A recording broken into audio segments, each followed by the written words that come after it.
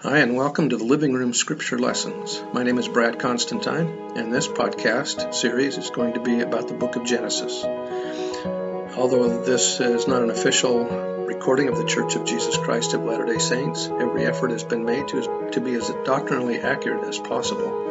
If you're interested in a deep analysis of the book of Genesis, you've come to the right place. I hope you enjoy what you hear here, and if you have any questions, you can share, link, and subscribe. Thank you.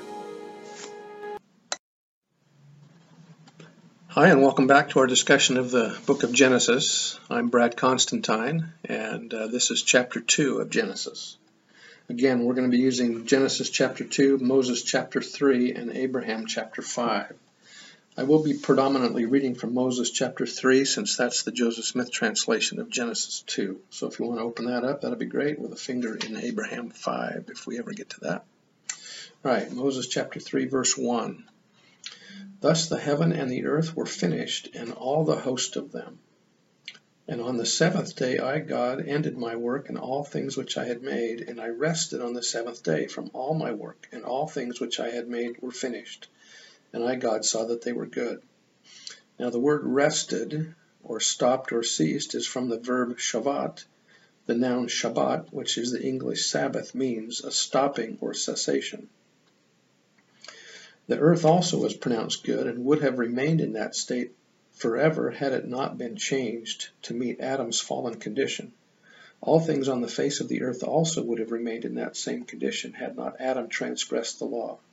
That was from Joseph Fielding Smith, Man, His Origin and Destiny. Verse 3, And I, God, blessed the seventh day and sanctified it, because that in it I had rested from all my work which I, God, had created and made. Verse 4, And now behold, I say unto you that these are the generations of the heaven and of the earth, when they were created in the day that I, the Lord God, made the heaven and the earth. And every plant of the field before it was in the earth, and every herb of the field before it grew, for I, the Lord God, created all things, of which I have spoken spiritually, before they were naturally upon the face of the earth. For I, the Lord God, had not caused it to rain upon the face of the earth. And I, the Lord God, had created all the children of men, and not yet a man to till the ground, for in heaven created I them. And there was not yet flesh upon the earth, neither in the water, neither in the air. Joseph Fielding Smith said that there is no account of the creation of man or other forms of life when they were created as spirits. There is just the simple statement that they were so created before the physical creation. The statements in Moses 5, verse 3 and Genesis 2, verse 5 are interpolations thrown into the account of the physical creation, explaining that all things were first created in the spirit existence in heaven before they were placed upon this earth. We were all created untold ages before we were placed on this earth. We discover from Abraham 3:22 and 28 that it was before the earth was formed that the plan of salvation was presented to the spirits or intelligences. This being true, then, man, animals, and plants were not created in the spirit at the time of the creation of the earth, but long before. Also, Joseph Fielding Smith said that the account of creation in Genesis was not a spirit creation, but it was a particular sense a spiritual creation. This, of course, needs some explanation. The account in Genesis chapter 1 and 2 is the account of the placing of all life upon the earth up until the fall of Adam. Is an account, in a sense, of the spiritual creation of all of these, but it was also a physical creation. When the Lord said he would create Adam, he had no reference to the creation of his spirit, for that had taken place ages and ages before, when he was in the world of spirits, and known as Michael. Verse 6, But I, the Lord, spake, and there went up a mist from the earth and watered the whole face of the earth.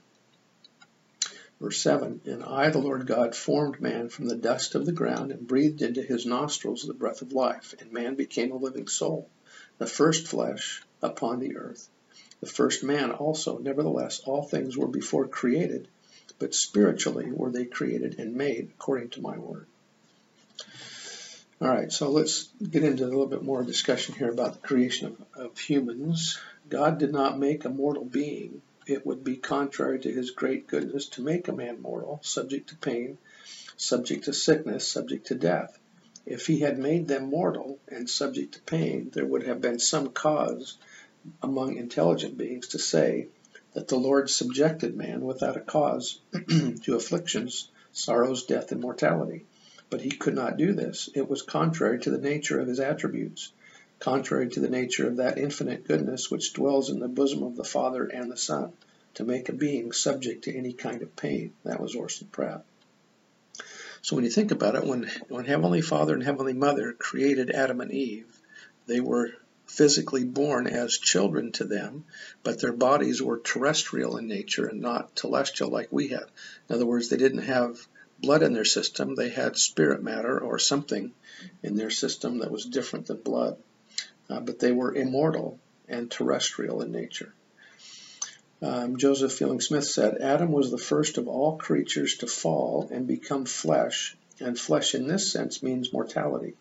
And all through our scriptures, the Lord speaks of this life as flesh while we are here in the flesh. So Adam became the first flesh. If God had created man mortal, then death, sin, and all the circumstances of mortality would be God's doing and would be eternal and permanent in their nature. Whereas if man brings the fall upon himself, he is the responsible moral agent, and God is able to rescue and redeem him from his fallen state. And that's from Robert J. Matthews in The Fall of Man.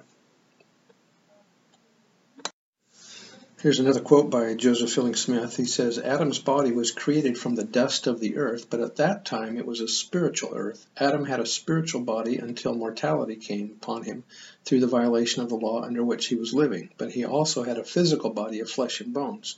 Now, what is a spiritual body? It is one that is quickened by spirit and not by blood.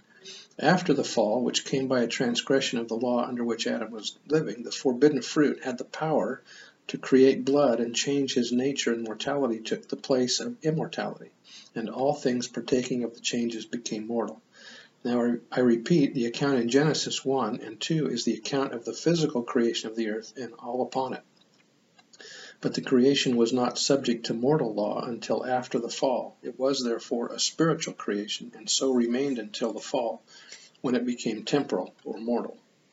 All right, back to verse 8. And I, the Lord God, planted a garden eastward in Eden, and there I put the man whom I had formed. In ancient times, the direction east commonly represented God's abode or God's presence. Thus, that which came from the east was perceived as coming from God, being godly in nature, or having been sent by God. Here we learn that Eden was in the east, or in other words, it was in the presence of God. Thus, Adam and Eve walked with, talked to, and were instructed by the Father while there. Eden functioned as a temple for our first parents. For us, the temple is our Eden, and it is the earthly abode of God. It is the place of communion for those who are worthy to enter. And as Eden was for Adam and Eve, the temple for us can function as a refuge from the lone and dreary world, as well as a school in which we can be taught the will of the Lord. And that was from Brother Gaskill in The Savior and the Serpent. Also, from Brigham Young, he says, let me here state to all philosophers of every class upon the earth, when you tell me that Father Adam was made as we made adobes from the earth, you tell me what I deem an idle tale. When you tell me that the beasts of the field were produced in that manner, you are speaking idle words devoid of meaning. There is no such thing in all the eternities where the gods dwell. Mankind are here because they are offspring of parents who were first brought here from another planet, and power was given them to propagate their species, and they are commanded to multiply and replenish the earth. That's the end of the quote. It's the same with animals that are placed here too. They are also from offspring and brought here and placed upon the earth. Another quote from Joseph Fielding Smith. He says, I tell you, life did not commence upon this earth spontaneously. Its origin was not here. Life existed long before our solar system was called into being. The fact is, there never was a time when man made in the image of God, male and female, did not exist. The Lord has given us the information regarding his creations and how he has made many earths, for there never was a beginning, never was a time when man did not exist somewhere in the universe. And when the time came for this earth to be peopled, the Lord our God transplanted upon it from some other earth the life which is found here. And so as he mentions here that there has never been a beginning, there's also not been a Big Bang, as we often like to talk about it, to create the universe, because the universe has always existed. There's never been a beginning to this. Also, another quote, does it not appear to you that it is a foolish and ridiculous notion that when God created this earth, he had to begin with a speck of protoplasm and take millions of years, if not billions, to bring conditions to pass by which his sons and daughters might obtain bodies made in his image? Why not the shorter route and transplant them from another earth as we are taught in the scriptures? That was Joseph Fielding Smith. In accord with the revelations given to the prophet Joseph Smith, we teach that the Garden of Eden was on the American continent, located where the city Zion, or the New Jerusalem, will be built. When Adam and Eve were driven out of the garden, they eventually dwelt at a place called Adam-on-Diamond, situated in what is now Daviess County, Missouri. 3 years before the death of Adam, he called the righteous of his posterity at this place and blessed them. And it is at this place where Adam or Michael will sit, as we read in the 7th chapter of Daniel. The flood and subsequent cataclysms drastically changed the topography and geography of the earth. The descendants of Noah evidently named some rivers and perhaps other landmarks after places they had known before the flood. This theory would explain why rivers in Mesopotamia now bear the names of rivers originally on the American continent. It is also possible that some present river systems are remnants of the antediluvian river systems on the one great continent that existed then. All right, verse 9, and out of the ground made I the Lord God to grow every tree naturally that is pleasant to the sight of man, and man could behold it, and it became also a living soul. For it was spiritual in the day that I created it, for it remaineth in the sphere in which I, God, created it, yea, even all things which I prepared for the use of man. And man saw that it was good for food. And I, the Lord God, planted the tree of life also in the midst of the garden, and also the tree of knowledge of good and evil. So there's the tree of knowledge of good and evil and the tree of life that are in the garden, and they're also in the middle of the garden, in the midst of the garden, so that they could see both. Verse 10, and I, the Lord God, caused a river to go out of Eden to water the garden, and from thence it was parted and became into 4 heads. So it sounds like Eden is on a piece of elevated ground. I don't know if it's on the top of a mountain or a hill or what, but from Eden, then it goes into 4 different rivers. Also, the number 4 has some significance from a Hebrew standpoint, that it means geographic fullness or totality. We often talk about the 4 corners of the earth, and there are 4 major compass points and so on. These have to do with some symbolism of the Hebrew language. Verse 11, and I, the Lord God, called the name of the first Pison, and it compasseth the whole land of Havilah, where I, the Lord God, created much gold. Notice also in thinking about the waters that come out from Eden, that eventually when the temple in Jerusalem is built, that water will come out from the temple and flow down into the Dead Sea. So very symbolic here of water and the living spirit of Jesus Christ. Verse 12, and the gold of that land was good, and there was bdellium and the onyx stone, and the name of the second river was called Gihon, the same that compasseth the whole land of Ethiopia. And the name of the third river was Hiddekel, that which goeth toward the east of Assyria, and the 4th river was Euphrates. And I, the Lord God, took the man and put him into the Garden of Eden to dress it and to keep it. Another meaning for dressing and keeping in Hebrew is to worship and to obey, to cultivate the virtues God has commanded, and to resolve never to desert them.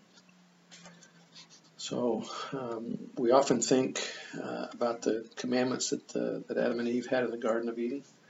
Let me just ask this question. Were Adam and Eve given commandments that they could not keep? In other words, did they have conflicting commandments? So I want you to think about that. Did Adam and Eve have 2 conflicting commandments, to not partake of the fruit and to multiply and replenish the earth? Are those conflicting commandments? All right, let me read you a quote here from Brother Gaskill, who talks about the conflicting commandments. He says, there is not a single example in Scripture outside of the story of the fall that supports the notion that God gives us commandments that require the breaking of other commandments in order for us to be obedient to the first.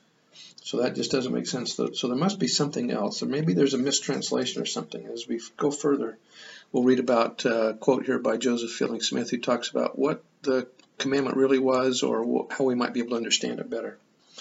Back to the scriptures. In verse 16, and I, the Lord God, commanded the man, saying, of every tree of the garden thou mayest freely eat, but of the tree of the knowledge of good and evil thou shalt not eat of it, nevertheless thou mayest choose for thyself. For it is given unto thee, but remember that I forbid it. For in the day thou eatest thereof, thou shalt surely die.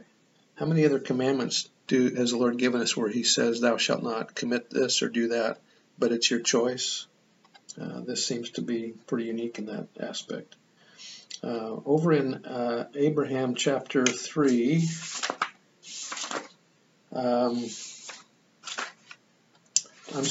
Abraham chapter 5, verse 13, it says, but of the tree of knowledge of good and evil thou shalt not eat of it, for in the time that thou eatest thereof, thou shalt surely die. Now I, Abraham, saw that it was after the Lord's time, which was after the time of Kolob, for as yet the gods had not appointed unto Adam his reckoning. So in other words, when he says that he'll die in the day thereof, he doesn't mean 24 hours of earth time, but he means within a day of the time of Kolob time, or a thousand years.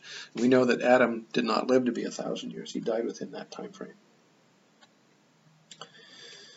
Okay, another couple things here about the creation. When the earth was framed and brought into existence, the man was placed upon it. It was near the throne of our Father in heaven. And when man fell, the earth fell into space and took up its abode in this planetary system. And the sun became our light. This is the glory the earth came from, and when it is glorified, it will return again unto the presence of the Father, and it will dwell there. And these intelligent beings that I am looking at, if they live worthy of it, will dwell upon this earth. And that was Joseph Smith. This earthly ball, this opaque substance thrown off into space, is only a speck in the great universe, and when it is celestialized, it will go back into the presence of God, where it was first framed. All belongs to God, and those who keep his celestial law will return to him. That was Brigham Young. John Taylor also taught that the earth was organized near the planet Kolob. Okay, another comment here about the tree of knowledge. Satan sought to destroy our will by insisting that his way could save all. Forced obedience, no free will. I often wonder sometimes if that's really what Satan did, was to try to force us, or was he just making us or allowing us to do whatever we wanted and then still be saved, and thereby making agency not relevant? I wonder about that. Anyway. On earth, his tactics are more subtle. Your choices don't really matter. Sin a little, you will still be saved. This moment of truth is the defining factor as it relates to our eternal reward, damnation or exaltation. Okay, nowhere in Scripture do we have a full account of exactly what took place in the garden surrounding the giving of the command not to partake of the forbidden fruit. Something is clearly missing in each of the authorized accounts of the fall. Something additional must have happened that is unclear in the story of the fall, but revealed through modern prophets. And that was Gaskill. So let me read you now this quote from Joseph Fielding Smith. He says, the Lord said to Adam, and this is kind of rewording the commandment, where he says, but the tree of knowledge of good and evil thou shalt not eat of it. Here's what Joseph Fielding is saying. The Lord said to Adam, here is the tree of knowledge of good and evil. If you want to stay here, then you cannot eat of that fruit. If you want to stay here, then I forbid you to eat it. But you may act for yourself, and you may eat of it if you want to. And if you eat it, you will die. So what, therefore, did God really say to them in the garden? I suggest that he might have said something like the following. If you want to stay in the Garden of Eden with no cares and no possibility of growth, you should not eat from the tree of knowledge of good and evil. However, if you desire to grow and receive all that I have in store for you, you will have to leave the garden. If you eat of the tree, you will be cast out of the garden into the earth and into mortality, and you will die both temporally and spiritually. But you will open the door for yourselves and for all humanity to receive eternal life like I have. The choice is yours. In other words, God gave them information. And that's from Keller in The Religious Educator, page 104. All right, back to the scripture. Verse 18, and I, the Lord God, said unto mine only begotten, that it was not good that the man should be alone. Wherefore I will make an helpmeet for him. Notice that in the creation, everything that God had done, he said was good. But now there's a circumstance here where it's not good, and that is that Adam is alone. He's all by himself in the garden. In Abraham it says, and the God said, let us make an helpmeet for the man, for it is not good that the man should be alone. Therefore we will form an helpmeet for him.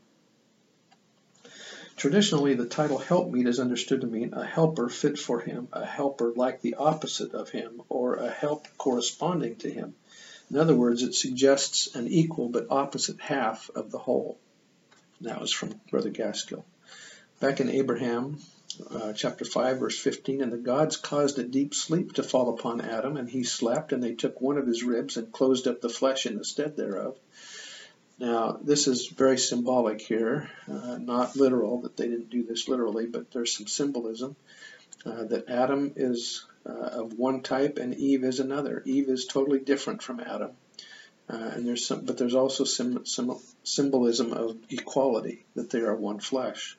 Verse 16, and of the rib which the gods had taken from man formed they a woman, and brought her unto the man. And Adam said, this was bone of my bones and flesh of my flesh. Now she shall be called woman, because she was taken out of man. Therefore shall a man leave his father and his mother, and shall cleave unto his wife, and they shall be one flesh. And they were both naked, the man and his wife, and were not ashamed. In other words, they had nothing to hide from each other.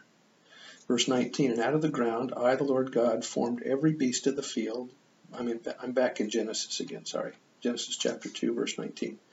And out of the ground I, the Lord God, formed every beast of the field, and every fowl of the air, and commanded that they should come unto Adam to see what he would call them. And they were also living souls, for I, God, breathed into them the breath of life, and commanded that whatsoever Adam called every living creature, that should be the name thereof. And Adam gave names to all cattle, and to the fowl of the air, and to every beast of the field. But as for Adam, there was not found an helpmeet for him. And I, the Lord God, caused a deep sleep to fall upon Adam, and he slept. And I took one of his ribs and closed up the flesh in the stead thereof. And we've read that out of Abraham, so we'll just skip the rest of that in Genesis.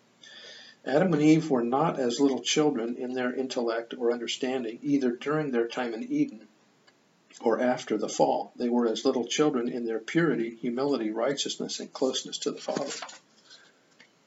Eve comes after all is ready, like royalty. And Adam's rib means that men and women are different. Also, the phrase that they were naked and not ashamed also means that when we keep the commandments, we have confidence in God's presence that are not ashamed. And so they were innocent as they were in the Garden of Eden. I hope that this was helpful in gaining a better understanding a little bit about the fall and some of the choices that were made, and that there were not two conflicting commandments, but that they were in the garden to make a choice, and the choice was to either stay in their condition forever or to partake of the fruit and fall and cause mortality to come on themselves and the rest of us. I know these things are true, and say that in the name of Jesus Christ. Amen. I hope you like this. If you do, you can like it or share it and subscribe, or leave comments if you want as well. Thank you. See you next time.